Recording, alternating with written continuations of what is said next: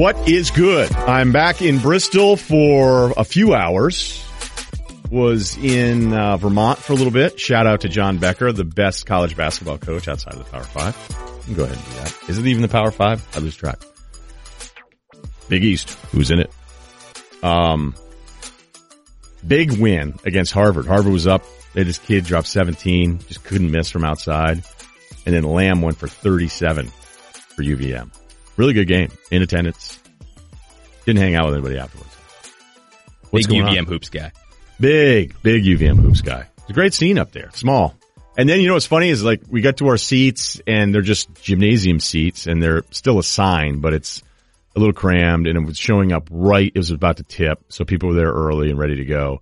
And the game wasn't tipping yet. There's dance team was out there. I also, an interesting stat from my years at UVM, didn't know one cheerleader, no one on the dance team. And a lot of us were like, okay, how is it possible that no one ever met anyone or a buddy didn't date somebody from the dance team cheerleader? That seems odd. I don't. Yeah. One guy dated a gymnast once and we all freaked. We're like, oh, wait, like that's such an untapped resource. Like what?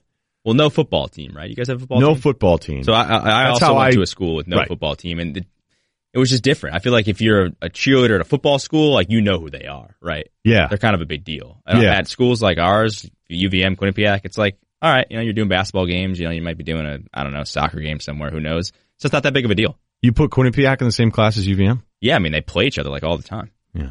All right. School, how many people went to your school? It's way bigger now. It's probably like 8,000 or so. Wow, that's almost the exact same size. School. Yeah. That's a lot bigger than I thought. Don't disrespect the Q.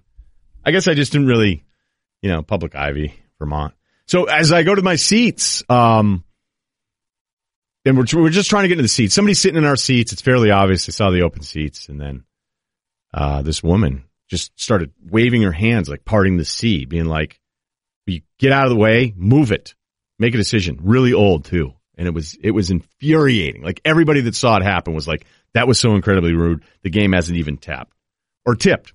Tipped is what I should have said. Okay, here's the plan. Adnan Virk, 45 minutes. We do some on Harold Baines, surprisingly enough. A little baseball for you, a little hot stove. Huh? I used to love the hot stove.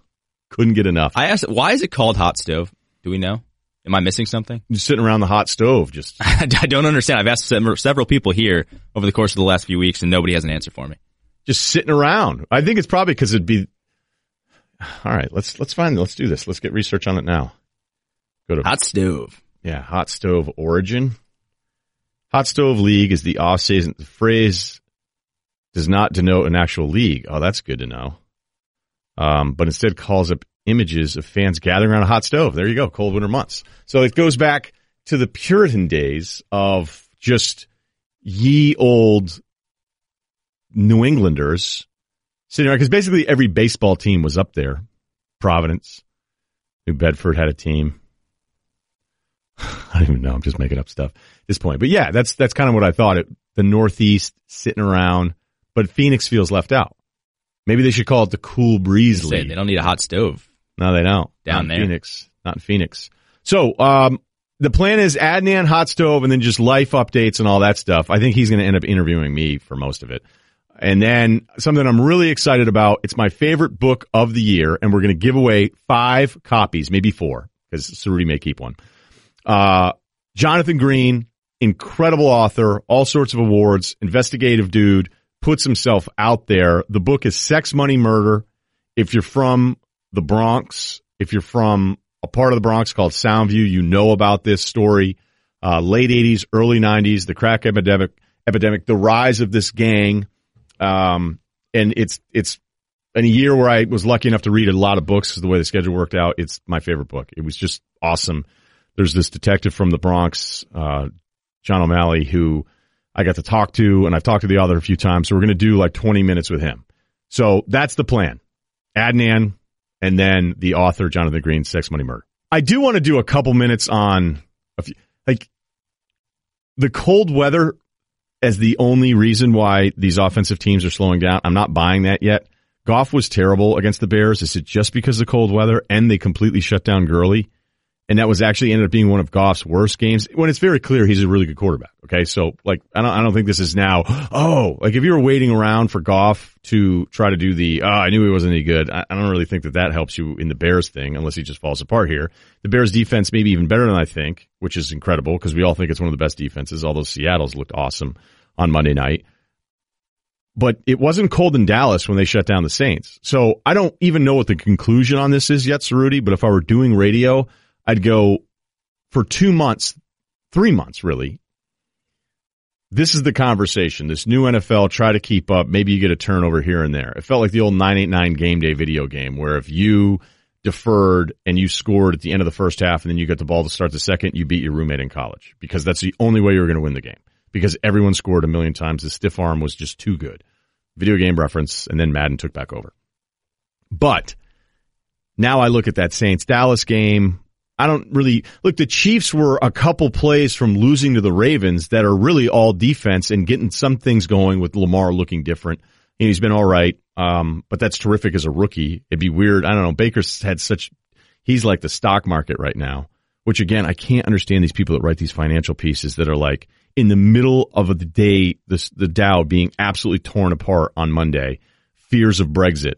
Blah, blah, blah. And then there's this total recovery. It's up for the day. The futures on Tuesday were up. Dow looks great to capitalize on concerns calming about Brexit. Like you wrote the complete opposite headline 12 hours ago. All right. Sorry. Little finance rant there. I don't have the conclusion yet to this whole thing other than it felt weird to think this is what the NFL is now, but I just sort of accepted it.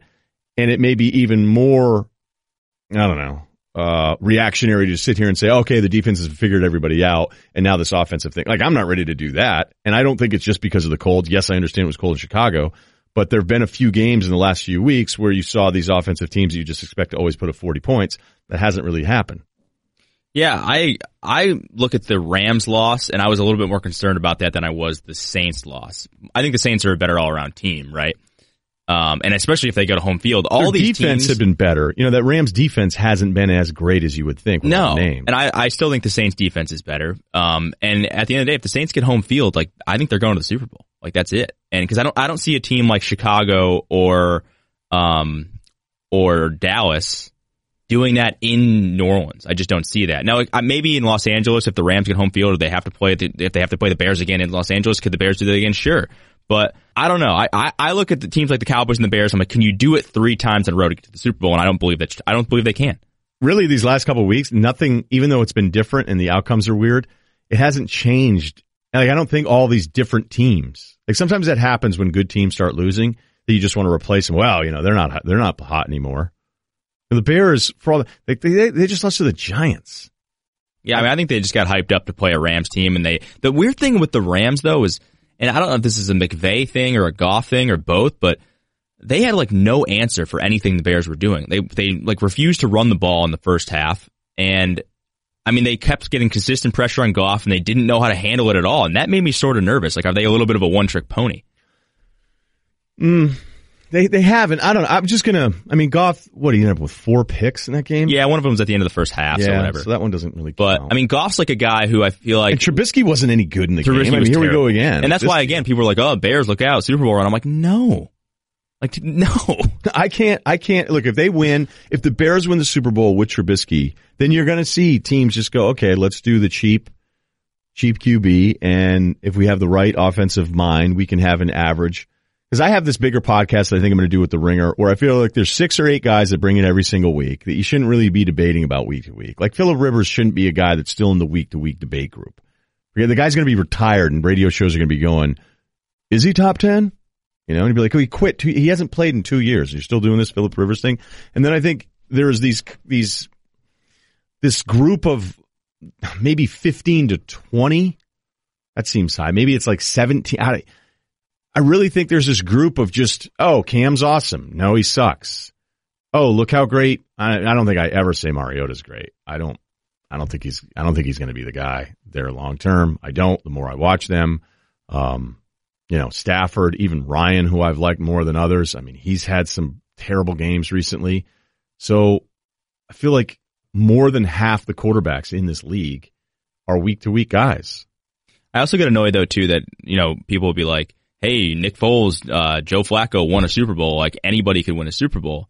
Now, well, you don't do that by design. Those guys also didn't play like Nick Foles and Joe Flacco play regularly. They played out of their mind. They play like Joe Montana. Like so that theory to me is irrelevant. No, that Flacco 4-week thing is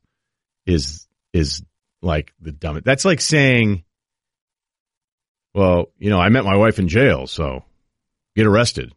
I'm like, what? Yeah, she was a prison guard. Totally hit it off, from the same hometown, knew a lot of the same people, and been the love of my life. Well, then I should go to jail. Like, that's the Nick Foles won a Super Bowl. So, okay, I should find a guy that's been kicked around the league, 4 different teams, and looked like a total bust. Not even a bust, because he wasn't drafted high enough to be a bust. So, whatever the end result is, you can't always apply, well, the path to it is the one that I want to do, too. It just doesn't really work that way. Speaking of Chicago, the Bulls. Let's just do a couple minutes on the... So it wasn't Fred Hoiberg's fault? This team... So we know that they lost to the Celtics by almost 60 on Saturday. And then they were supposed to come in for a practice, and they weren't happy about it. This could be a millennial topic, too. And Boylan decided, and he's been a lifelong assistant. He was the head coach of Utah. Go ahead and read his Wikipedia. I don't know who wrote, if his mom wrote it, because it was just, and I'm not even knocking him for it, but like it was clearly written by somebody who was very pro Boylan. Like my Wikipedia is not written by a pro Russillo person. Boylan's is like, lost in the first round of the tournament, but to a team that had these NBA guys. Or like, this is what happened here, but so he comes in and he's hot, right? He's yelling at dudes. He's letting them have it a little bit. And that's just not cool anymore. If you're going to be a manager, football coach is a little different because it's not like you're this touring family as much. Like football is so much easier to coach. It just really is because you don't have to deal with it. Like if you're a baseball manager, you get to just fall on the sword all the time for these dudes. In basketball, because it is a little bit more ego-driven sport, it can be more about you because the individual can matter so much more. And then the hype train of being the recruit, and then college if you're even there for more than a year. But you understand, like in the social media presence of the NBA guy, like there's a real built-in kind of sensitivity, selfishness that you can have being in the NBA that's different than any other sport. And I've talked about this numerous times, but like at one point, the top 6 players in the NBA all had ad campaigns built around the fact that they're disrespected, which is comical. And we should do more work on that because it's true. It happened. Everybody had a different ad campaign that was like, oh, no one likes me. No one likes me. All right. So if you're going to be Boylan, you're going to be old school. And the team is now 6-22. They lost to Sacramento. Like they're not thinking they're 6-22. They're thinking, who's this old guy that yells at us all the time and then wants to go run us in the morning? And the first thing that Boylan said when he took over was like, this team's out of shape. I don't watch enough Bulls games because I don't want to. Why the hell would I put myself through that? Why would I know if they were in shape or out of shape? I don't know if he's even right. But the problem with this team is that the old school guy can't be wrong all the time. And the old school guy feels like he gets beat up. And when I tweeted out, like, imagine being on the Bulls and being this bad and then deciding that you don't want to show up to practice. And he tried to say, hey, you guys in the media are saying everyone doesn't want to be at practice. That's not true. It wasn't all of them. It's like, doesn't really matter, man. Like, guys didn't want to show up to practice. And then there was going to be this mutiny and the team still stinks. But I would look at this as like, if you're always arguing, oh, well, you shouldn't embarrass the player or you shouldn't run them or look at their scheduling and all this stuff. Like the old school guy, although outdated and everyone is telling him he's wrong all the time, he's not wrong 100% of the time. So if a coach wants to come in and decide, all right, it's been good cop here the whole time, this team stinks, I'm going to run you guys, I'm going to try a different approach, good for him. Boylan may be a clown. He may be awful. I don't know. I mean, he was on Izzo's staff. He was well respected. He's been in the NBA a really long time. People must like him. I don't know him at all, so I'm not turning this into like defending him. But here's what my guess would probably be. Jabari Parker, who's had a problem with everyone, okay, whose first thing after signing $20 million, which I still don't understand why they did that, decides that he's like, yeah, I don't really play defense, and like he's above it. Here's my guess on Zach LaVine leader. I'm going to say no. And then Wendell Carter, who I love, was like, we had to clear the air and all that stuff. You've been in the NBA like a couple weeks, dude. A couple weeks. And whose mom, I think, was it his mom? I shouldn't say this, but I think his mom was like, the NCAA is like slavery. And when you, look, maybe that's his mom, different opinion, but when you do that, like, I can't. When people act like that's profound, you're like, that's so insanely wrong and actually incredibly insensitive. So my guess would be this is a group of dudes that have no leadership instincts whatsoever. And instead of wanting to fight back after being embarrassed by the Celtics on Saturday night, decided that they didn't want to practice. And that is something I would like to apologize to all Bulls fans for having to deal with. Because I actually do think this is really, really bad. And I can't imagine not having enough pride in oneself. But that's the thing. Like, hey, whatever, man. I got my long-term deal. I don't care, Boylan. Like, you really think you're going to be here next year? Like, I'm not going to listen to you. It doesn't matter. Like, I understand what the player's doing here, but just because I understand it doesn't mean that it's right. And I know you don't want to get blasted in the media. I know that you want to run wind sprints as an NBA player. But wouldn't you want to do something different to not get just housed all the time? Isn't there some part of you that has enough pride that you wouldn't want to be embarrassed? And instead you take it out on the coach? It's not the first time it's ever happened. It's not the last time it's ever going to happen. But it did bother me. You know what doesn't bother me? Telling time. That's right. TISO, the official watch of the NBA. We should send a bunch of the Bulls and be like, hey, this is what time practice starts. TISO brings performance and style to the game by offering painstakingly accurate timekeeping and stylish and authentic watches. TISO is the official timekeeper of the NBA. TISO worked with the league to introduce state-of-the-art shot clocks and integrated timing systems in all 28 NBA arenas, a first in league history, and ensure consistent timekeeping in each second of NBA gameplay. TISO activates its NBA partnership at major NBA milestones and throughout the year, engaging with fans at NBA All-Star, NBA Draft, at retail locations, on NBA broadcast partners, on digital and social media, and with each of its partner teams during the season. This holiday season, get the NBA fan in your life a TISO watch. TISO Team Quicksters are 50% off, available only at us.tisoshop.com. Okay, let's catch up with my good friend, Adnan Virk. I didn't really think that I would do a podcast with you where I'd start with Harold Baines, but, you know, you and I, people forget how much I used to love baseball. And Baines is like in my wheelhouse. And last night I'm in a hotel looking at Baseball Reference Harold Baines numbers going, he led the league in nothing ever. His best MVP finish was 9th. And you know what I love about this is that for people that don't understand, you got to be on 75% of the ballot, okay? And then he wasn't even close. He was off the ballot. And then there's this Veterans Committee, which is called now the Eras Committee, where it's just a bunch of guys who are ex-players, executives, whatever. And apparently Reinsdorf is on it, was the owner. La Russa, who was his manager. And then I think, was it Pat Gillick was his GM with the Orioles? It's also on it too. So you had all these guys stumping for Baines, and then he gets 75% of the vote from this Eras Committee thing. And the whole reason I'm going on this rant is that it once again is an example of everybody needs to stop giving writers crap for how they vote for awards, because the writers actually do get it right more often than any of the ex-players or people in the building do. That's the type of Russillo rant that I have needed in my life. So good to be back with you, Ryan. I couldn't agree more. When I saw the headline, I honestly thought it was from The Onion. And I said, hang on, I don't follow The Onion. So although that would be a great satirical headline, Harold Baines, Hall of Famer, this is actually legit and a grave miscarriage of justice.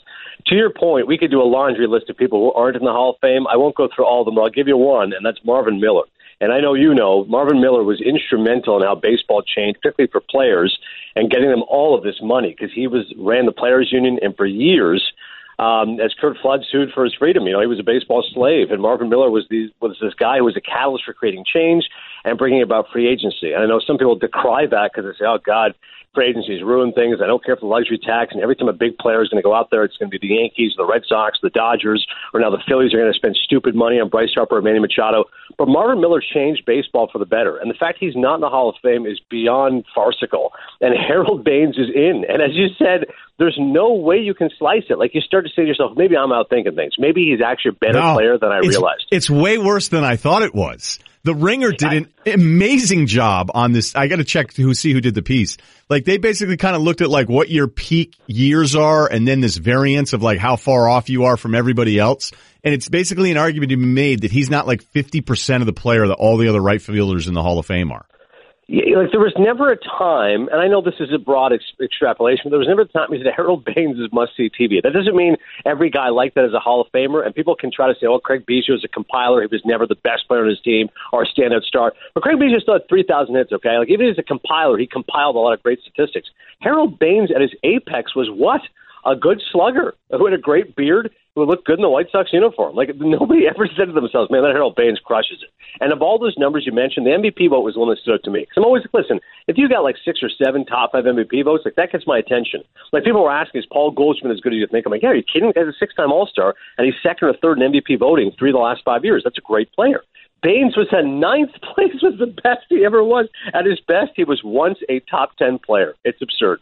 Yeah, that's how I always want to feel about it, and why I've actually Ben. What was it, Cerruti? The guy from The Ringer. I should know. Ben Lindbergh. Ben Lindbergh, really good piece on it. And then you always have the thing you got to do now. Where this isn't a personal attack on Harold Baines. I don't know Harold Baines. I heard he's a great dude. Okay, I don't care either way. If he was my roommate in the Cape, I wouldn't have voted for him because I always feel like the simplest explanation as I get older and older, the simplest reasons usually are the ones. And if Harold Baines, like at any point growing up, like I remember, he was a tough out with the White Sox. Like he was the guy you knew in the lineup.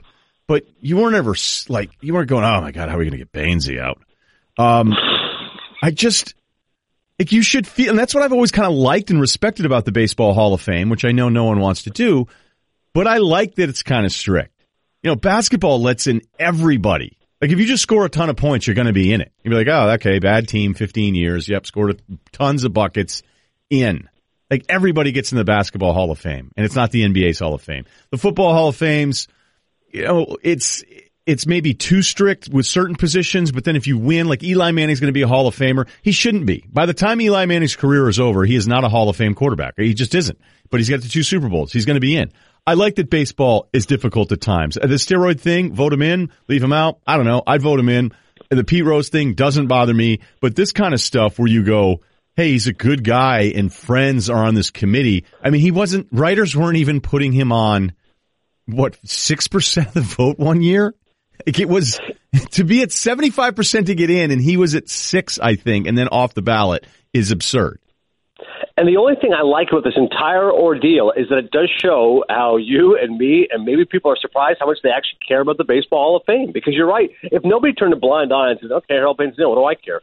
Then it would just be another shrug of the shoulders collectively and people would go on with their day. But the fact there's such hysteria about this proves that people do actually care about the Baseball Hall of Fame. It does actually merit something. And I think of all the Hall of Fames, and yes, I'm biased, 6 years baseball tonight, blah, blah, blah. But I do think there's something special about the Baseball Hall of Fame. I've been to Canton. I've been to Springfield, obviously, to the Basketball Hall of Fame. I'm from Toronto. I've seen the Hockey Hall of Fame. I think Cooperstown's fabulous. Like when you go there, it's a special event, a special occasion. And to me, the Hall of Fame still means something. And anybody who tries to say, well, baseball isn't what it once was or nobody cares, well, then why do you think people get so bent out of shape about this kind of stuff? Because they do think it matters. If there's one sport where the history of the game matters and past performance is still revered, it is baseball. And that shows that people do care, that so many people are frustrated about it going, man, this just doesn't feel right. Can we change this? This is a joke.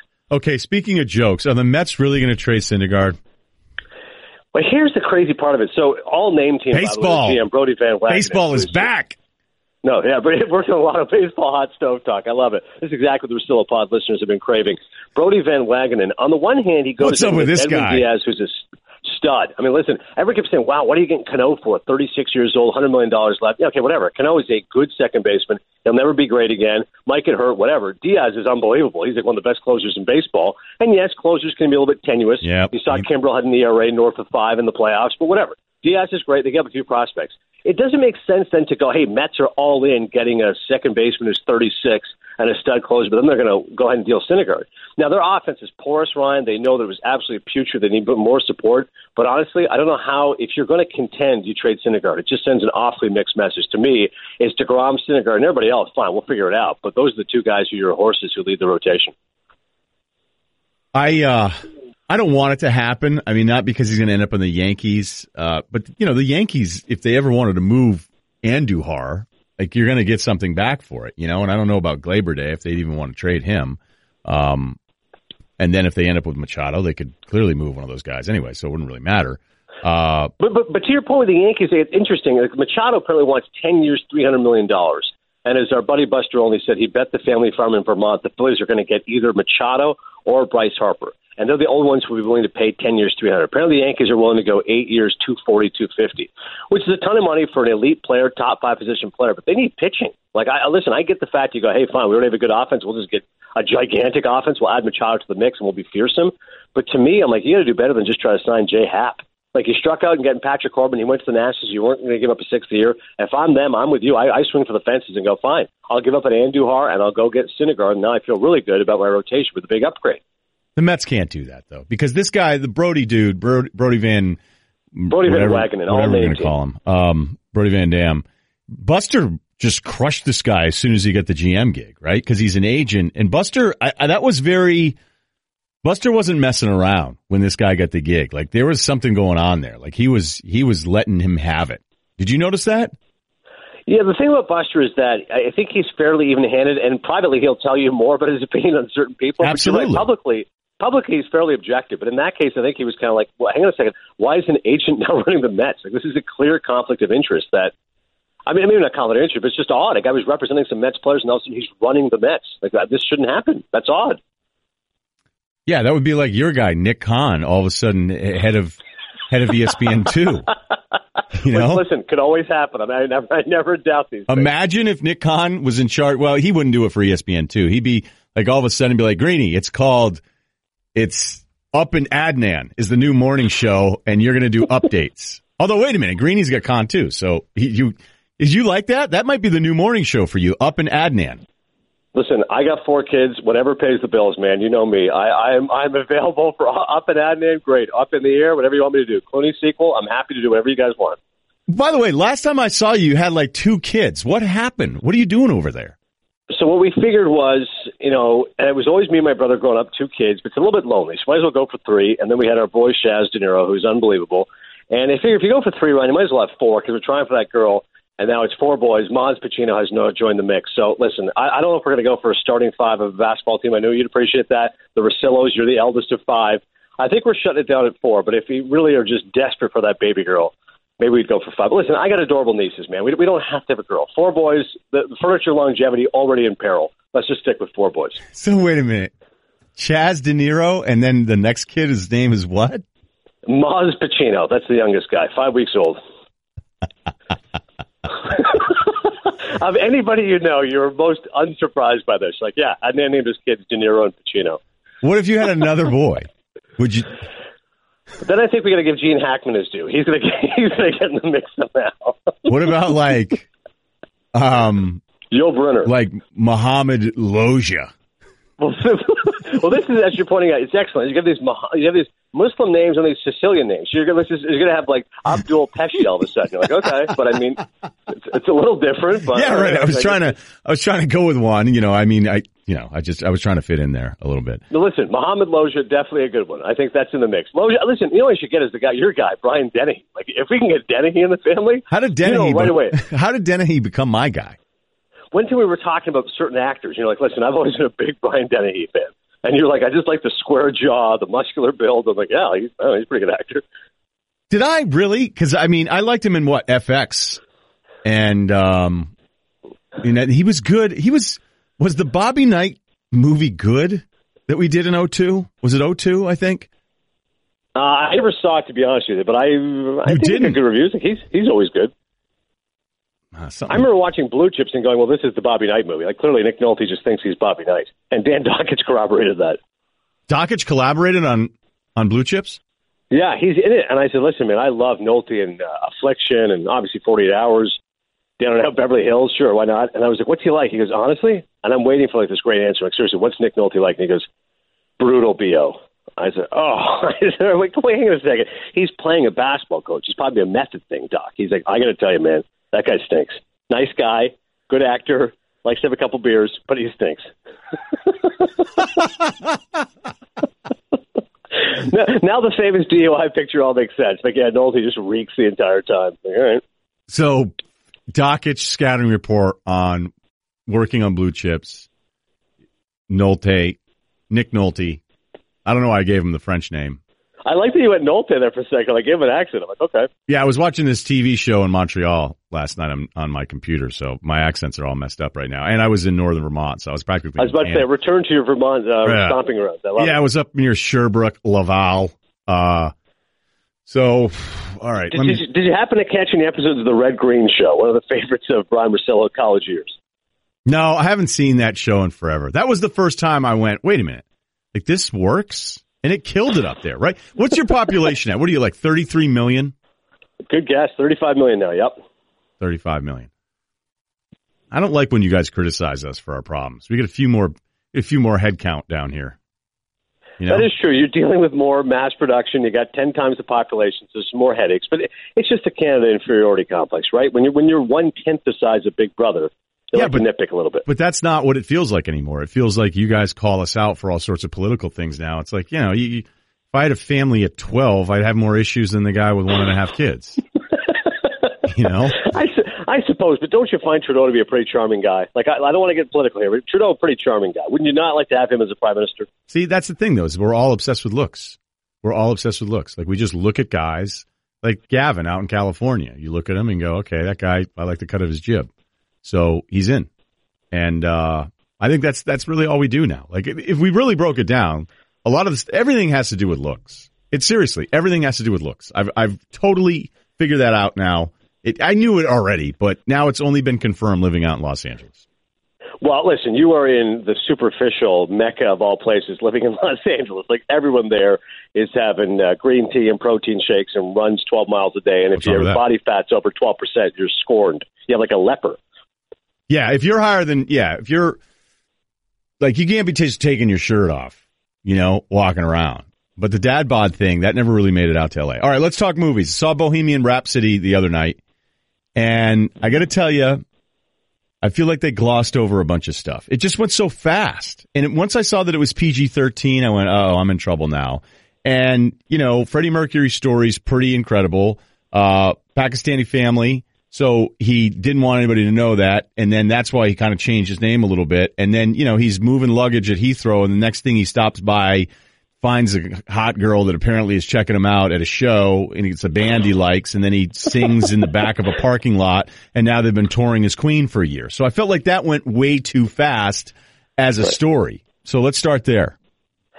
I love the fact Pakistani family. We did not realize that, like my own roots. I'm like, all right, if Farouk went to Freddie, that'd be like Adnan going to Addy. So I'm like, okay, I can relate to this. Sure, I could have been a singer at one point, just completely ostracized myself and my family. Addy Jupiter.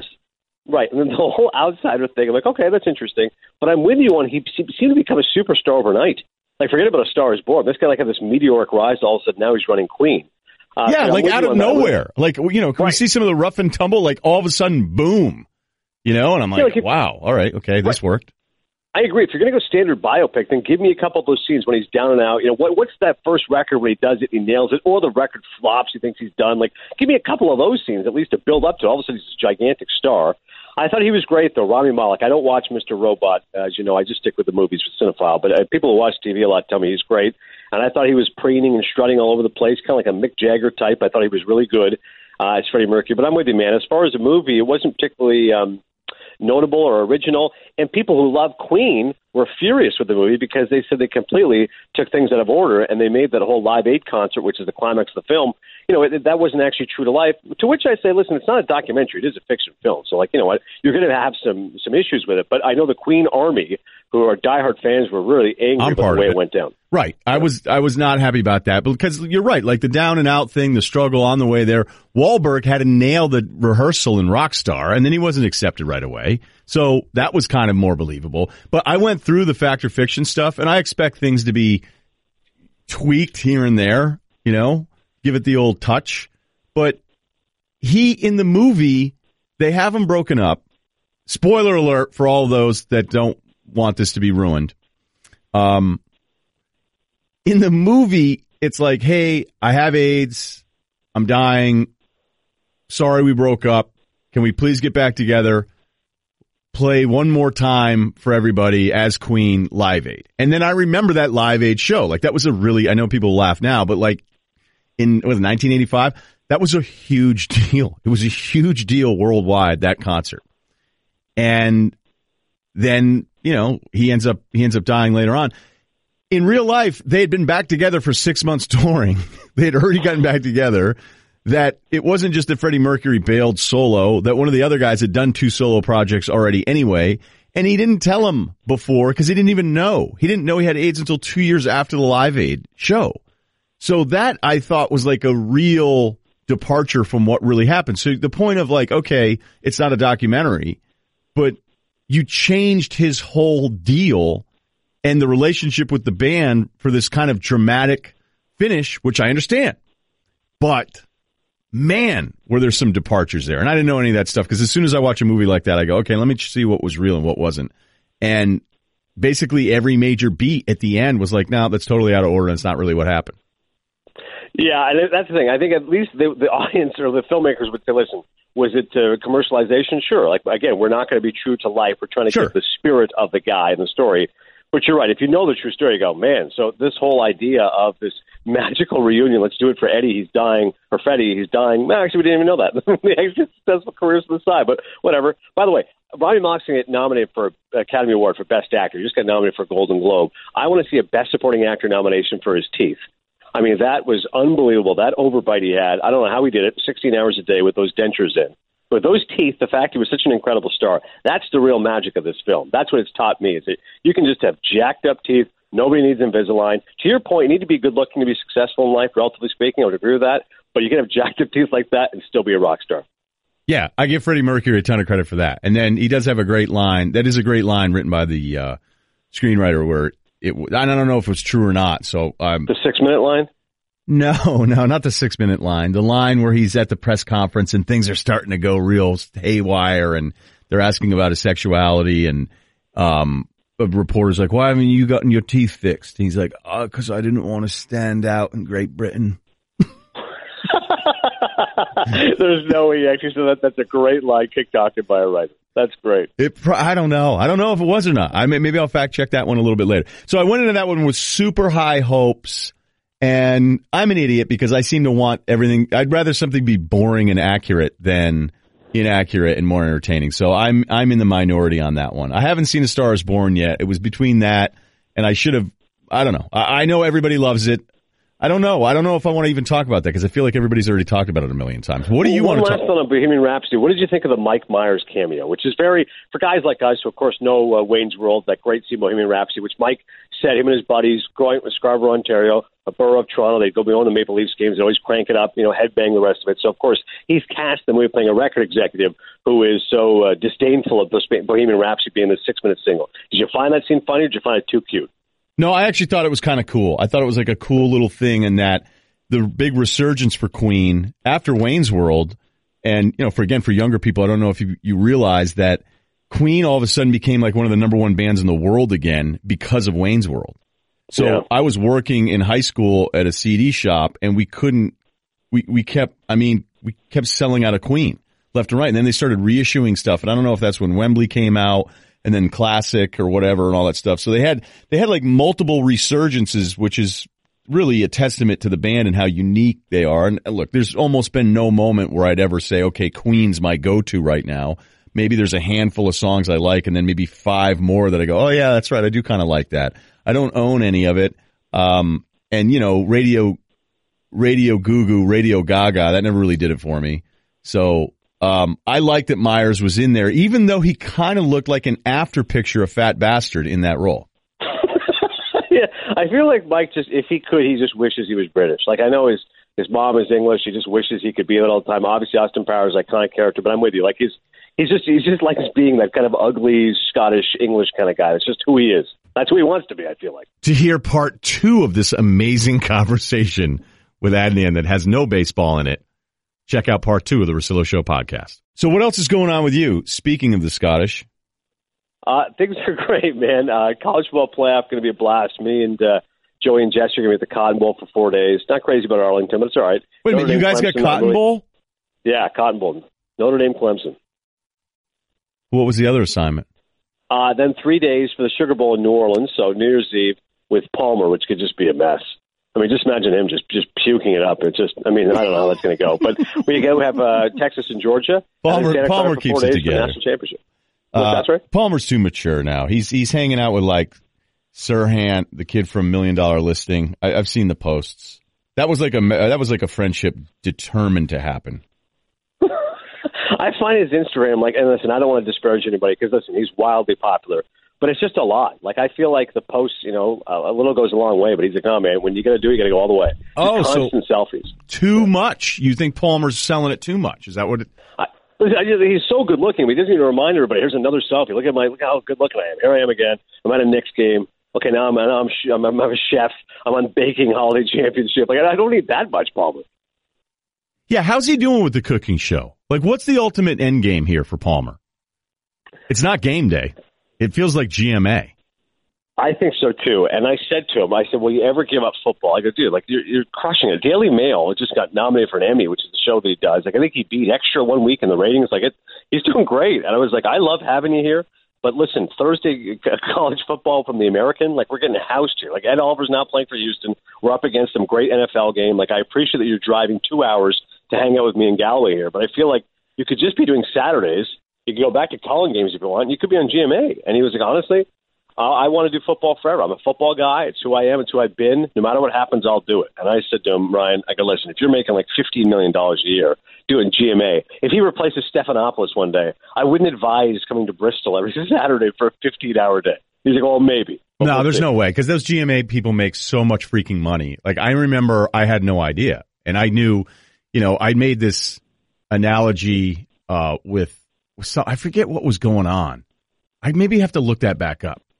I don't know, Cerruti, can you help? Can you get the IT department? I had a tweet about there's certain people that are asked to do things and other people that are asked, like, it's just not going to happen. There's head coaches and their coordinator faces, And then the thing I was thinking of is like Van Pelt would get asked to host a parade show. I will never get that call. Adnan will host a parade show. You could. And I'm not mad that I'm not going to get that call. But I never thought about network TV or anything like that because I just knew who I was and who I wasn't. And then I found out that those people make like 15 and 20 million a year. And I went, oh my gosh, imagine being on that path and like hitting that right around 41, 42. And then you can, as a guy, you could ride it out and you could make $100-200 million in your 40s. You could. I mean, I'm not exaggerating here. This is true. I know. It's just so lucrative, though. Like, you don't even believe, like, listen, I know everyone thinks we're overpaid anyways, but when you hear those kind of salaries, hang on. Russillo and I are vastly underpaid, okay? We do actually do some work, okay? Those lightweights are doing nothing, and they're stealing money. It's a heist of epic proportions. But there's something to be said of being that appealing to so many different parts of America. Like, to be somebody who they go in and they study your Q rating and all that stuff, and they figure it out. And they go, okay, because the woman has to be attractive, but she can't be like distractingly hot, okay? Right. And then she's got to be a little bit older, because I think that generally people get just super mad at young people in big time roles. And then the guy, Josh Elliott had that run for a little while. Palmer could do it. I actually do think Van Pelt could do it, even though it's not going to, like, if there was a swipe right on Van Pelt or Palmer, we know what would happen there. No offense to my boy. I think you could actually do it. I think you could do it. You're not too threatening. No. You're not so hot that it's threatening. I'll say this, right, and I appreciate the compliment, but listen, receding hairline now, I feel like my nose has gotten bigger over the years. I'm still short. Like, I think I would need some significant help to get in the picture. What's that? Stephanopoulos isn't tall. That's true, actually. You're right. All those guys are not tall, which helps. But I would need a little bit of help. Like, it's kind of like a third-round buy. Like, something would have to happen for Virk to kind of just get in the back door. Like, okay, he'll work cheap. He's willing to work weekends, holidays. All right, hey, do you want to give him a chance? Somebody was sick. All right, Adnan, fine. We'll give him a chance.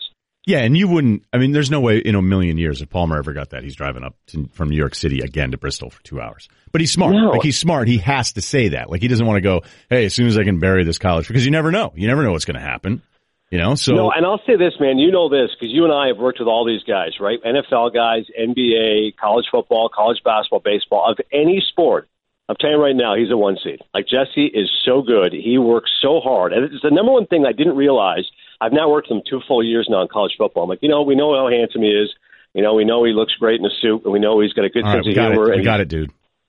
Right. But like, you don't realize how much he works. No, like, his notebook of, dude, like, I'm telling you, and whatever the game, like at Washington State, all right, most people would know Gardner Minshew. He's talking with the tight ends. He's got O-line notes. I'm like, this guy's ridiculous how much work he puts in. He's awesome. No, he puts a ton of work in, and that's why I think when he first started doing TV stuff here, I was like, oh, man, I don't know. Like, this might not work out. And then that second year he came back, and it was like a guy that totally understood the playbook, and it worked out. All right, we did way more on this than I thought. What else do you want to talk about? How are things you do, man? I feel like we haven't caught up lately, so I'd like to know how's the screenwriting biz going? How's it like doing a couple pods? I was so excited when I saw Shruti last week. He was like, hey, Ryan wants to have you on. I'm like, great. And then, of course, Dan Stanzik, producer of Cinephile, mocked. He goes, wow, Ryan's going from Bill Simmons and Colin Cowherd to Adnan. Like, talk about come-downs. So I feel like you're killing it. Is that the case? Are you feeling good? Yeah, I feel really, really good about it. There's been no, and regrets isn't really the right word. I feel really good about it. I mean, both podcasts are doing great, maybe better than I thought they would. Yeah, and listen, you're not the type to tweet it, but I saw you were like top 5. Is it? Am I right on one Apple Podcast, something like that? Yeah, I mean, on the episode or something. But I kind of look at how it's doing internally against every other show that's here, and I feel really good about it. And then the Ringer thing's been great. And Simmons, as I try to tell everybody, that it's not just that he's been a great content guy. When you work with him / for him, it's so impressive. And the first time I got that experience was when I was at, I wasn't at Grantland, but I started doing the TV show with him, and then I did those draft features, and he would go back and forth with me on them. And he just was like, okay, whatever, I trust that. So he just hires people that he trusts that have a vision, and he'll mention something here or there, and then that's sort of it. Like, he's very hands off because he trusts the people that he hires because he's so good at hiring people. And if you look at the Grantland roster of writers that he'd hire over the years and the ones that have stayed on with the Ringer or gone on to do other things, it's incredible. It's like the 94 Expos. So, that part's been really good. And as far as the writing, like this part, I wish I could go into super detail and tell you about meetings and all of this stuff, but I can't. And I can only say that it's gone really well. So whatever the hurdles are, if there are 5, if there are 10 to getting something done, and I'm certainly not naive enough to think like, oh, if somebody likes something, so we'll probably have something done here in a couple months.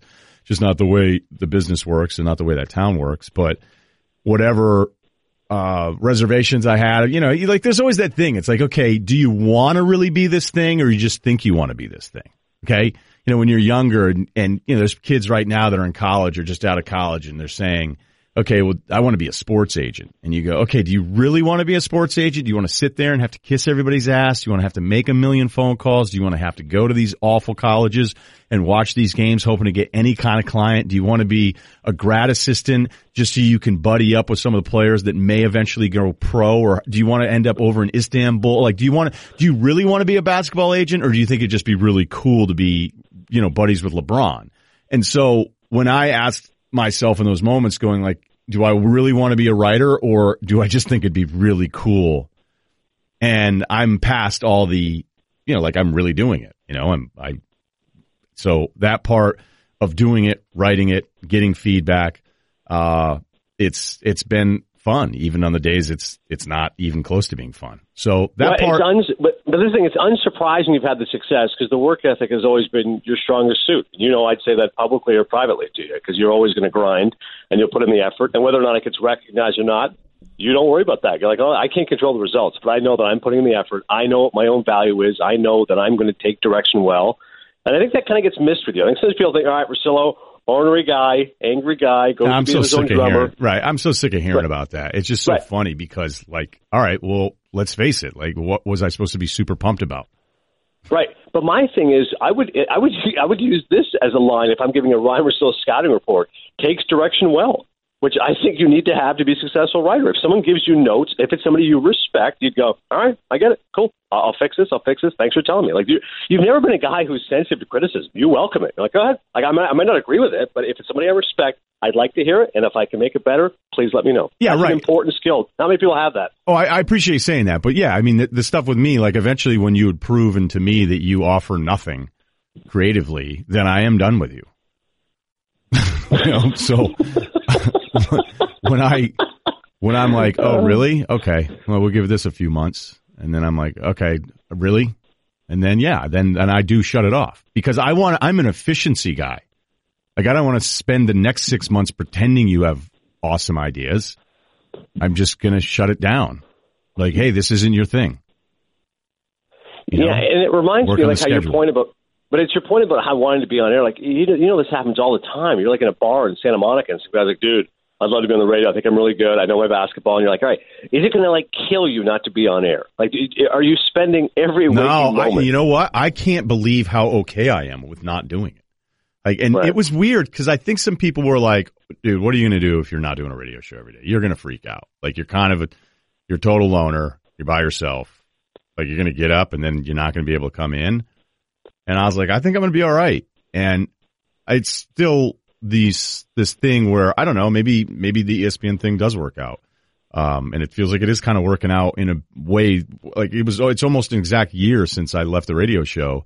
But the fact that I'm still kind of around and doing this stuff and then coming back and doing some shows of Van Pelt and maybe some other stuff once the NBA stuff really cranks up, like, I feel really good about it. And I think everyone around here feels really good about it. But I've had maybe 2 moments where I wanted to do a radio show after the Thunder lost to the Jazz in the playoffs because I wanted to just crush the Thunder because I don't like them.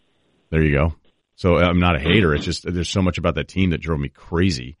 Mm-hmm. I shouldn't say I don't hate it. Just a lot of things are proven true about my thoughts on Westbrook and Paul George in that series, even though I kind of collectively like the team more now. And then the other one was after college football and the final playoff ranking, I missed it. I missed it that day, and I called Van Pelt, and I rambled on the phone for like 40 minutes about all these different segment ideas. So I still look at sports and think about segment ideas and all that stuff, and I know I could come back and do it tomorrow and be great at it. I really do. But I don't wake up. I don't have these moments where I turn on the TV. I still watch all of you guys because I like so many of you, and you're my friends. Like, I listened to Levitar in the car for like an hour the other day because I was driving. I listen to Will all the time. I watch you and Joey and Jesse on Saturdays constantly. I throw on TV to be like, okay, what's going on? And there's no point of, I look at it more like, holy hell, like I was there 10 plus years and I still sort of am. Like, that's cool. On to the next thing. I don't look at it. But that's why I like the fact you're still in the mix, right? Kind of like a sitcom, right? You're a series regular. Now you're a recurring character, but beloved. When people see, like, hey, Russillo's back. You're still here. That's great. Sure. When I'm filling in for Stephen A. Smith Show's Thursday. And Liam Chapman, of course, is the guy who schedules it. I want to be like, hey, can we get Russillo? Like, is that okay to do? Like, can me and Ryan just fill in for Stephen A? If he's cool, that'd be fun. Wait a minute. So you're doing the show? I'll call in. I'm not doing 2 hours. Wait a minute. He's only 2 hours. I could do that. That's what I mean. Like a part of me goes, listen, Ryan's probably too busy, but then I'm like, well, it's only 2 hours. If he gets his workout in, like, hey, man, just chop it up like old time's sake. Yeah, no. So I don't want to. There's some people that have reached out to ask me to do a podcast and everything. And I'm like, I'll do it when I have like really good news. And that would be the writing stuff. So when I have really good news, which I expect to have, I don't know how long it's going to take. I'll do the longer form one, but I don't want to go on and go, well, we're close on this and there's some interest here and this guy's reading this script and this is amazing. But the early returns here's the thing. I would tell everybody if I sucked because I don't care. I would go, hey man, I suck at this and people are telling me how bad I suck. So maybe I'll just move some money around and show up in a cool car and tell people I'm a producer. I don't know. So I'm just really okay with it, and I really love being in a different part of the country, and I love that, at any moment, good day, bad day, I can walk down and sit by the water and read a book. And that's kind of what's made me happy to be out there. So there you go. This may be too much to say, but would you say you're more at peace with yourself? Well, it was, I wasn't at peace here every day because I just felt like I was losing a battle that was already fixed. That's how I felt. I just felt like there was nothing I could do with the radio show that was ever going to make anybody happy. So when you have that, you put that much time in, it's not like it's some weekly show. Like, I get to come in today and find out bad news. Oh, cool. But I must say, Ron, I always appreciated a good gallows humor about it. Like, even when life is like punching you in the face, you can still turn on a dime and make me laugh. And that's a good skill to have. Yeah. So, and it's just, once after Scott and I, it was hard to replicate it. And then, the Danny stuff was unfortunate. And then it was 7 months. I knew what was going to happen. So, and when I was saying, hey, I know what's going to happen, I'm like, nah, you're great. And you're like, all right, well, come on. Like, I'm not an idiot. Yeah. So that was, Right. I'm more at peace as I'm not dealing with, and maybe I should have just shut up. Maybe I should have just never been frustrated. Maybe I should have just been like, hey, man, this is awesome. They still pay you a lot of money and you're still at ESPN and this is going to be cool and you're going to do all these things. But I just too competitive and I felt like I was constantly losing even though I wasn't really losing, if that makes any sense. Yeah, no, it's true. And I think you're pretty intuitive, too. Like, I think you have a good sense of, all right, which way is the wind blowing? If this doesn't feel right, then why am I pushing against it? You know what I mean? Let's just ride it out and we'll see what happens. Like, honestly, think of your life right now. As you said, you're in Los Angeles. It's a great city. Things are working out. Like, there's really no reason to bemoan your fate. What is one thing you miss about the East Coast? Is there anything? I mean, obviously, family, friends, that kind of stuff. Do you like watching NFL games at like? No, 9 I hate it. I hate it. Oh my God. I would hate it. This whole thing, and I realize like everybody's selfish too, right? Everything's about looks and everybody's selfish. And everybody who told me how great it is, they're all parents and they go to bed early and they get up early and then they watch the games and then they get to go to bed early because they're going to bed early. So I don't blame the parents and all these people, but the whole 9 a.m. on a Saturday, I want to get out of the house for a little bit because I know I'm going to be there for 12 hours. So for me to get out, work out, go do something, hell, buy a book and feel like I'm a part of society. Like I used to make myself do that in Connecticut all the time just to make myself feel like I was doing something. So I don't miss those weird Sunday nights where it's the NBC game and it's another terrible NFC East matchup. And I'm like, oh, great, I'm going to sit here till 11. Like those Sundays on the East Coast started to get to me because I go, okay, I watch football for another 24 hours over the last 2 straight days. And I'm not asking for anybody to have sympathy for me because I understand that's a great job. But it can, it can be one of those things. So I don't like the earlier starts. The cold, I wouldn't say I miss it, but it didn't bother me. So being back on the East Coast and feeling how cold it was like, man, I mean, nothing wakes you up like 11 degrees in the morning where you go, oh man, like okay, let's do this. And, I do miss like Cerruti and I miss coming in every day and that pre-show stuff. I miss the combination of everybody working together to be like, all right, let's put together 3 great hours here and let's do a good show today. And that part is something I definitely miss and why I know I could do it again if I end up, getting the opportunity or want to, and I may not even want to in a little while. So, Yeah, I always appreciate your approach with the pre-show meeting because, there's some guys who are like, just save it for the show. So literally the point of the meeting is just to say, all right, what's the lead? What's top of 2? Where are the guests? All right, we're going to just talk about this. We'll figure it out. You actually used the pre-show meeting as a construct to develop the show. It was, I think this. What do you guys think? And then Cerruti would banter back, or Michelle, or me, or whomever. It was a very organic way of actually using the meeting for a purpose rather than just a rundown. You know what I did when I was here is I sat in a bunch of other pre-show meetings for different shows, and you know which one I liked the most was First Take. Like Skip and Stephen A., and it was really more Skip, and this means something because I don't like him, but he was great in the pre-show meeting, and he was smart. I mean, I always knew he was smart, and again, we used to like each other, but he was very good. I actually think he's as good as anybody I've worked with here in television, where he was like, okay, all right, I understand what we have to do, but like, what are we doing here to make this different? What are we doing to make this interesting? How does it drive the conversation? Where are 7 or 8 minutes? And Skip understood that, I would say, as well, if not better, than any single on-air person that I worked with here. But then, of course, I was about to go out on the set, and he's acting like I'm about to give a eulogy for a president. He's like, okay, so just make sure, you just loosen up. It's only 2 hours, and, you just, you want to be yourself, but you got to make sure that you really own it. And I'm like, hey, dude. Like, I'm not here on a program, okay? Like, I've been on TV before. Right. So, which went over well. But I would, that's what I always thought was really important to doing this kind of stuff. Because I think it's a weird time right now because, ESPN went from, SportsCenter being the brand, and then it was just opinion show after opinion show, and then opinion shows in SportsCenter, to what feels now it's kind of like shifting away. So, like, some of these shows feel inherited.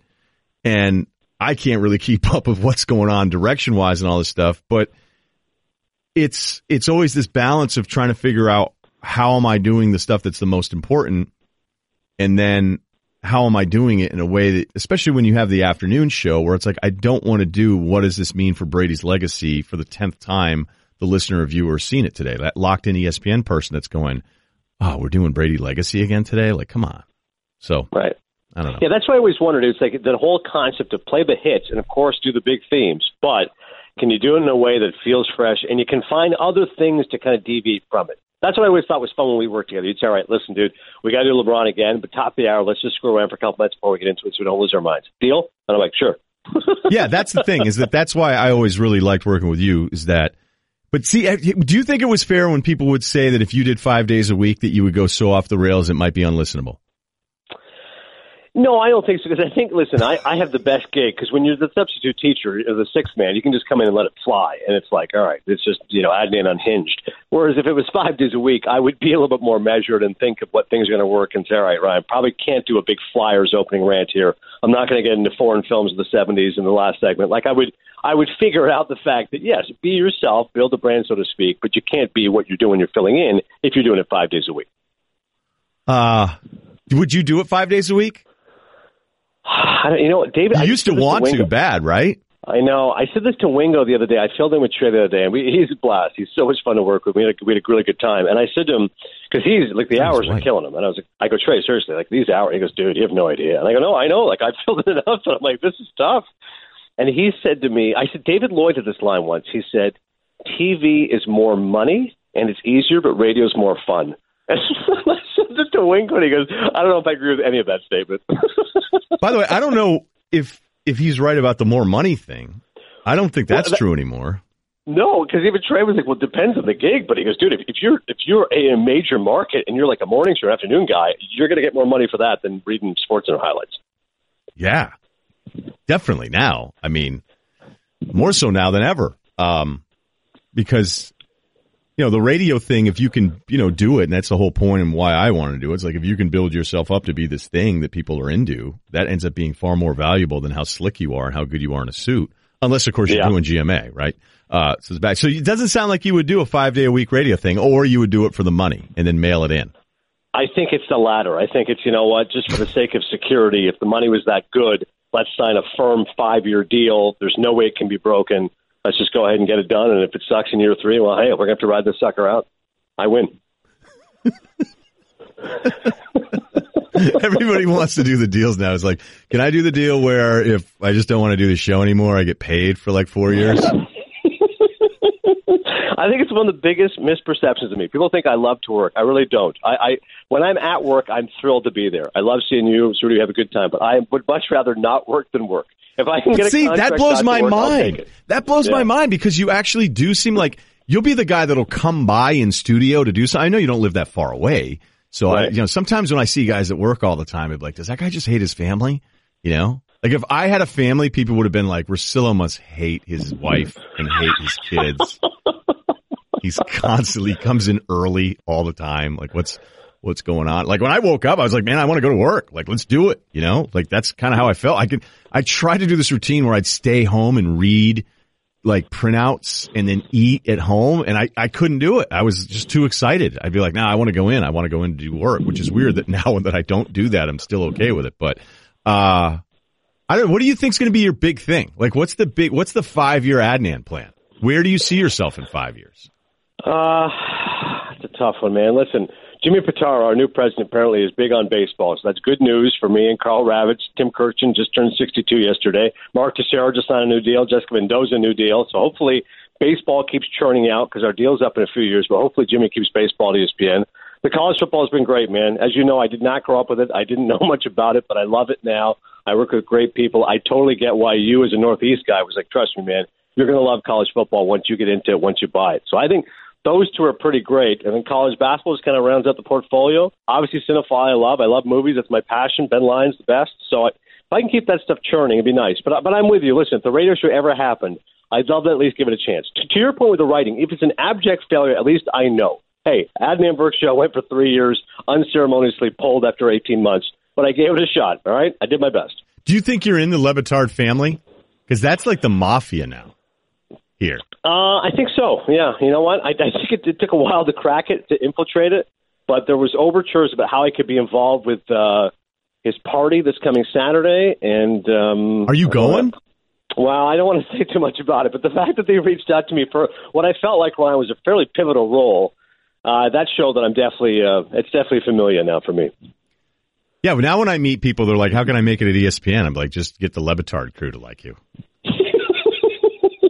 Well, then I should thank you because we were in Miami doing your show, and then we had Levitard on the show. That's the first time I got to meet him. He was a little socially awkward. I don't think he was that excited to meet me, but Stugotz is phenomenal. Like, you talk about a guy who goes, big hug right out of the gate. Like, I love that dude. He's great.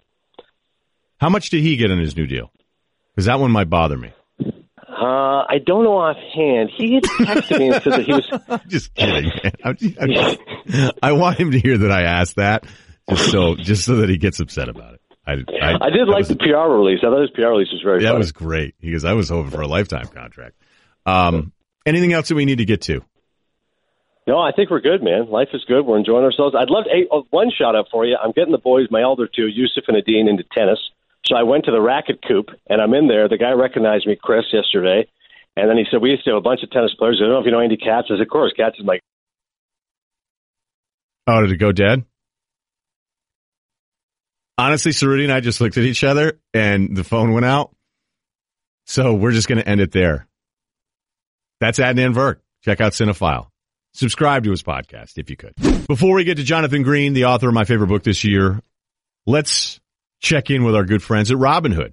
Robinhood is an investment app that lets you buy and sell stocks, ETFs, options, and cryptos, all commission-free. They strive to make financial services work for everyone, not just the wealthy. It's a non-intimidating way for stock market newcomers to invest for the first time with true confidence. Simple and intuitive, clear design with data presented in an easy-to-digest way. Really easy app. Cerruti's on it. I'm on it. It's really, here are the things. Here's what I like about it, okay? It's obviously very easy to use, so I can't emphasize that enough. Like, yeah, I like talking about it all the time, but I'm not exactly out here doing options on oil barrels, okay? You know, in the Japanese market at whatever time it would be, okay? Robinhood's got you covered here. No cost, no commission fees. Other brokerages charge up to $10 for every trade, but Robinhood doesn't charge commission fees. You just trade stocks and you keep all your profits. Design, super easy to use, easy to understand charts and market data. Place a trade in just 4 taps on your smartphone. Robinhood web platform also lets you view stock collections, 100 most popular, sectors like entertainment, social media, curated categories like female CEOs, and analyst ratings of buy, hold, sell for every stock. Learn by doing it, okay? So if you're not 100% comfortable on some other platform, you're getting a little start here. You know, don't blow all your stuff on one stock with that graduation money. Trust me on that one. Learn how to invest as you build your portfolio. Discover new stocks and track favorite companies with personalized newsfeed, custom notifications for price movements so you never miss the right moment to invest. Robinhood is giving listeners a free stock like Apple, Ford, or Sprint to help build your portfolio. So how about that? Sign up for free. You're going to get a stock. All right, so do it. Sign up at Russillo. That's Russillo at Robinhood.com. That's Russillo.Robinhood.com. Okay, so let me just make sure everybody has that one again. Russillo.Robinhood.com. You've heard me talk about this book a bunch. I know I've made reference to it here a little bit. Sex, Money, Murder, a story of crack, blood, and betrayal.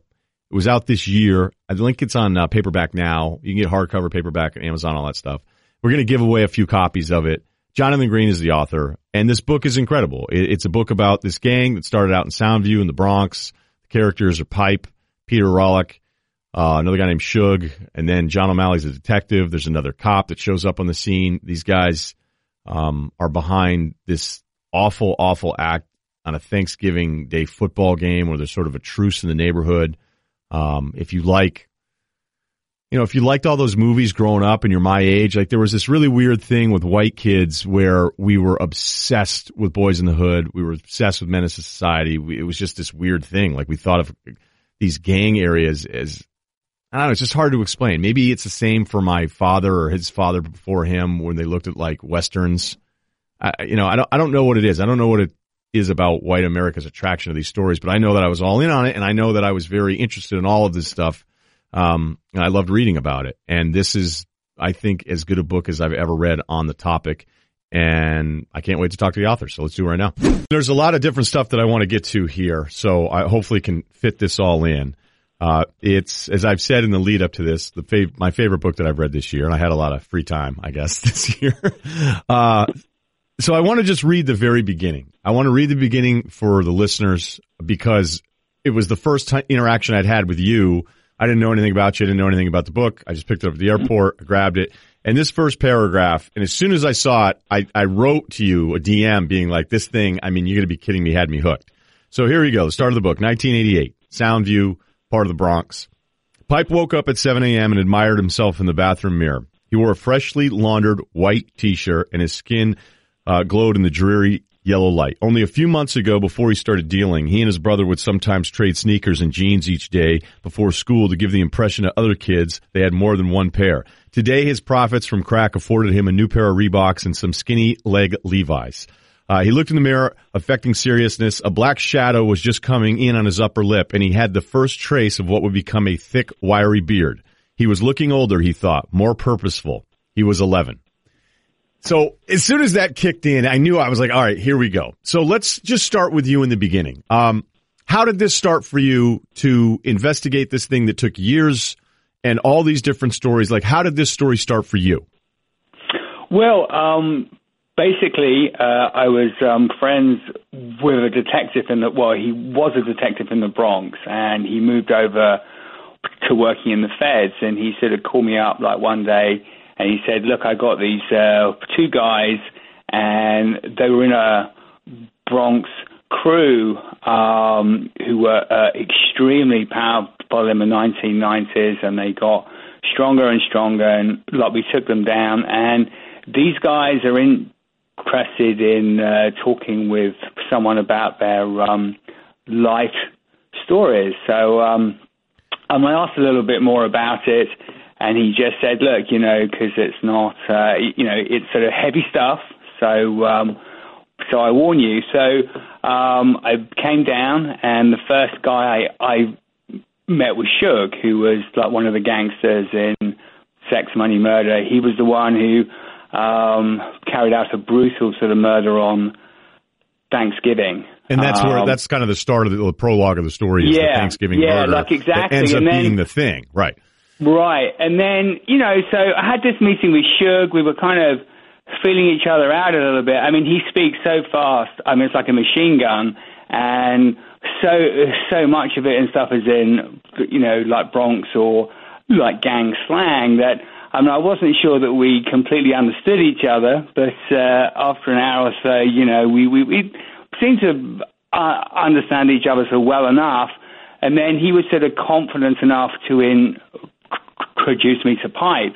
So a week or so later, I met Pipe out of like New York at a sort of undisclosed location. I mean, because both these guys cooperated. I mean, there's money on their heads. So they have to be very careful, like where they move, and met with Pipe and I like immediately hit it off. I don't know like what it was. I mean, like we come from two completely different worlds, but we hit it off straight away. And what I was amazed about that sort of passage you read, I mean, that day when Pipe was 11 was the day he first shot somebody. Like he was 11 years old. He was learning how to be a gangster. And, throughout the course of my research, I was just amazed at how young these guys start and how young they were, when they were doing very, very serious, like racketeering sort of stuff in New York, Right. So the book takes us, late 80s, early 90s, the height of this crime wave. And you meet Suge first, and John O'Malley, the Bronx detective, who really, I was so fired up. He reached out to me to talk to me because, I mean, if you ever made this into a movie, I wish he could play his own character because he sounds absolutely. He's fantastic. You got to get that guy into acting classes now so he can play himself. So O'Malley grows up the cinematic part of this, like he grows up in the Bronx. This is his neighborhood. And he, as you tell the story, like you have all these different parts of this story that all converge, but he didn't really want to leave the neighborhood and then he felt he had to. So in a way, he's kind of going back and trying to fix his neighborhood. But as Pipe is at 11, Peter Rollick, who's, a guy that a lot of people know about, he's referenced in a lot of songs. People still make shirts as he sits in, I don't know if he's still in solitary confinement in Colorado. I know it was like 150 years or something. And he was, so we'll get to that a little bit later. But so you're meeting these characters present day as they're telling you this version of their story with Sex, Money, Murder at like 11 and 13 and 14 years old. And what I couldn't really believe was that it's one thing to read books about gang members and crime and all these investigations, but these kids were at another level. And it's true that in the book that like even the guys that were in their 20s that were gangsters were afraid of these guys because they were so ruthless. Is that kind of how it starts? Like at least for me, when I'm going through it, I'm looking at it going, okay, this is like another level of I guess deviant behavior. Yeah, I mean, it was the sort of ruthlessness which was calculated in them really early. I mean, they all sort of came of age in the crack epidemic in New York, sort of in the late it went from like the late sort of 1980s to the mid sort of 1990s or so. So they sort of came of age in that time, and crack sort of basically completely rewrote like the drug game. Up until that time, it had been heroin, and that was run like by the mafia, and it was highly sort of organized and centralized. But with crack, you had this whole sort of democratization of the drug game, where any corner crew could have the money, you know, to be able to buy a key of coke and to turn it into crack. So all of a sudden, you had multiple crews all around the Bronx who realized that because they can make a fortune overnight, and you know, it was so fast. I mean, it sort of broke over, and it changed York, really. Right, and you mentioned the heroin into crack transition. I never really understood that, but you describe it as like a really like a very swift transition just because of how the neighborhoods, like these towns became kind of ghost towns with the crack epidemic, whereas like the heroin part of it seemed to be, I don't know, I mean, it sounds odd to say, but like a more peaceful neighborhood, and that kids were outside and stuff, where as soon as crack took over, everybody was afraid to go out. Yeah, I mean, look, with heroin, you know, I mean, the high is a lot kind of longer. People tend to sort of nod off, you know, like they go to sleep. But with crack, I mean, the high is really, really short. You get very agitated if you can't have any more, and you start roaming around trying to get another hit. But the other thing, too, is that because you've got these smaller crews, like who are making all this sort of money, I mean, the violence started really early on because people are then competing over corners and blocks, which they want to control. So when you look at the housing projects of the Bronx, you know, they're very, very high density. Mm-hmm. So like you have a lot of addicts in one block, so that's then worth a huge amounts of money. Like if you control all the drugs on that block, that can easily turn into millions of dollars. So these very sort of young guys, you know, born in these very poor, marginalized communities, realize that they could almost be sort of millionaires overnight.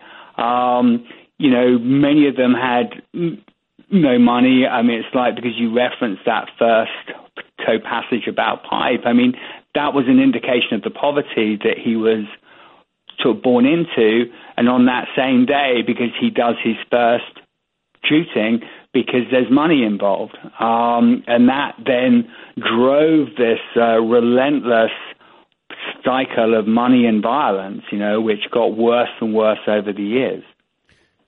I looked at some of the murder stats as far as the, you know, police side of the story developed, in that in 1990, I think that's the worst year.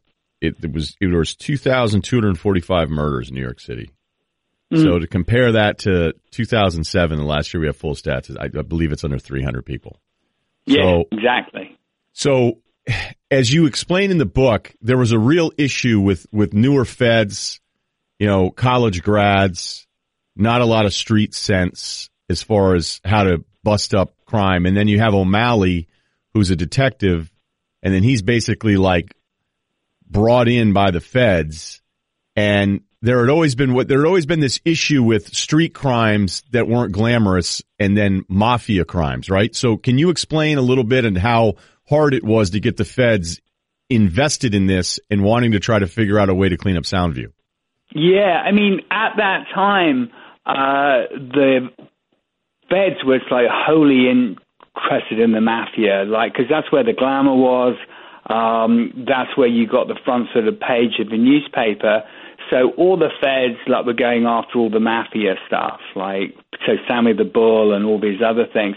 But the reality was at that time in New York is that it was, you know, street crews like Sex, Money, Murder who were responsible for the massive murder rate in New York. I mean, it's not the mafia. I mean, the mafia do, you know, very small, targeted murders, and there's a reason like behind it. Sex, Money, Murder really didn't care, and it was about respect as well as sort of money. So they were sort of murder really at the drop of a hat, and there were hundreds of other crews at that time who were doing exactly the same thing. So the murder rate in New York was all attributable to these gangs. Now, so with the feds focusing on the mafia, no one was really looking at this. And O'Malley, at the time, like many of the NYPD guys, knew exactly who was doing all the murders in the Bronx, who was responsible, but they couldn't get anyone to talk because in these sort of neighborhoods like Soundview, you know, there's a complete code of silence. Everyone's scared of speaking out because of, the very real fear of retribution. So it was a very closed circle, very hard to penetrate, and the feds were so focused on the mafia anyway, so nothing was happening, and like the bodies were sort of piling up every year. It was just getting worse and worse.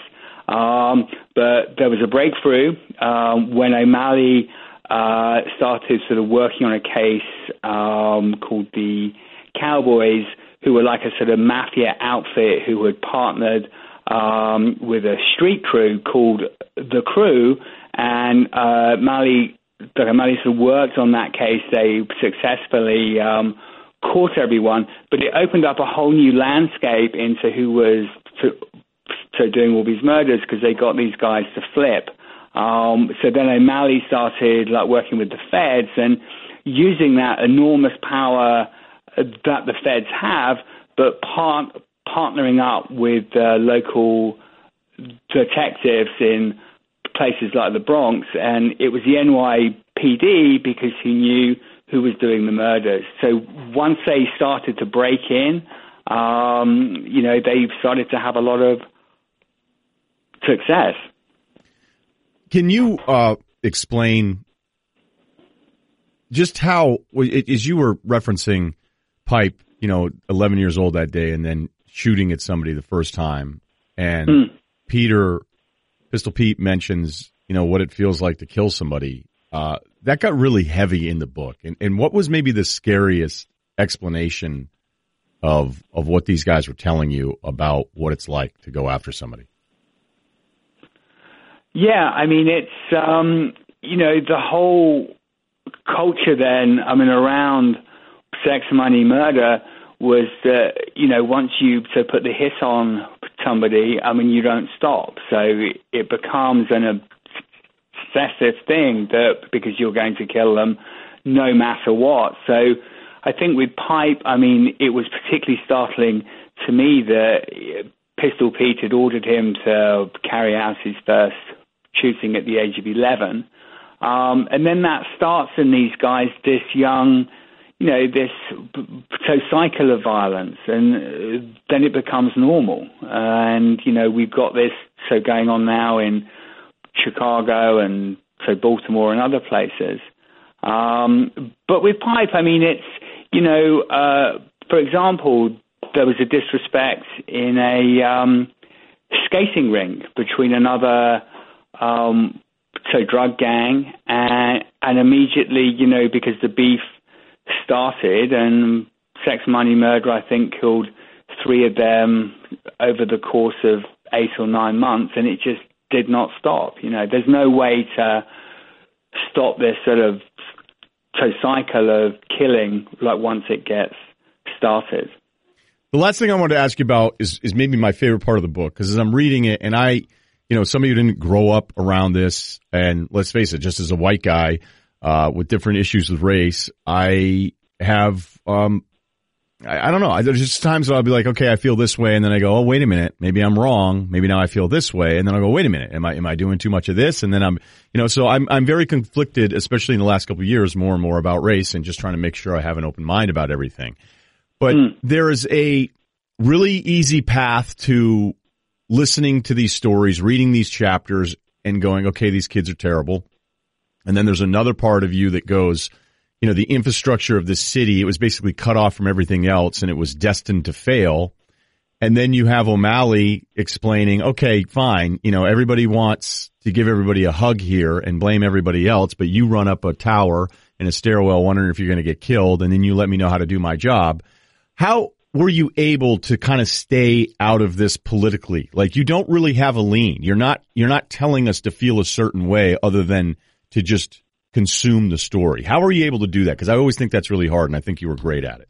Well, thank you. I mean, I think that your sort of guiding light here is to stay with the truth. So to sort of spend and that sounds really simple, but it's not. Like you have to keep following exactly what happens. So don't try to sort of cast things in any type of light. So, so this is why the book took 5 sort of years of research, because you go down a lot of sort of rabbit holes and other things, but through that you start to understand exactly how this works. And the issue with race and, the big sort of problem, I think, with this stuff is the racism here is the fact that, the murders of these young to black and to brown guys is completely ignored in the media.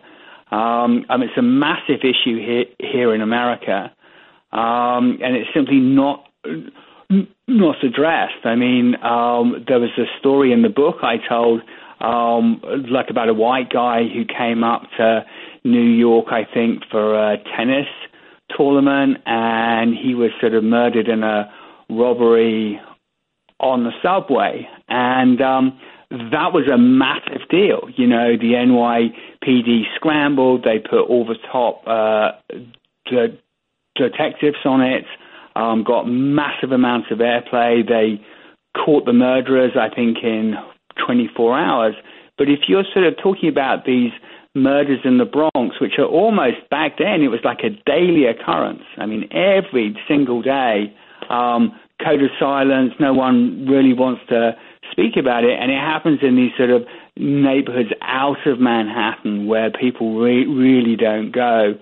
So it's ignored. So it takes people like O'Malley to work, incredibly hard and to really fight upstream to get the murderers off the street. And that's the key here. You have to get the ringleaders off the street and the shooters off the street, and then you can sort of, start to do things in the neighborhood to help people, because of economic opportunity and other things like that.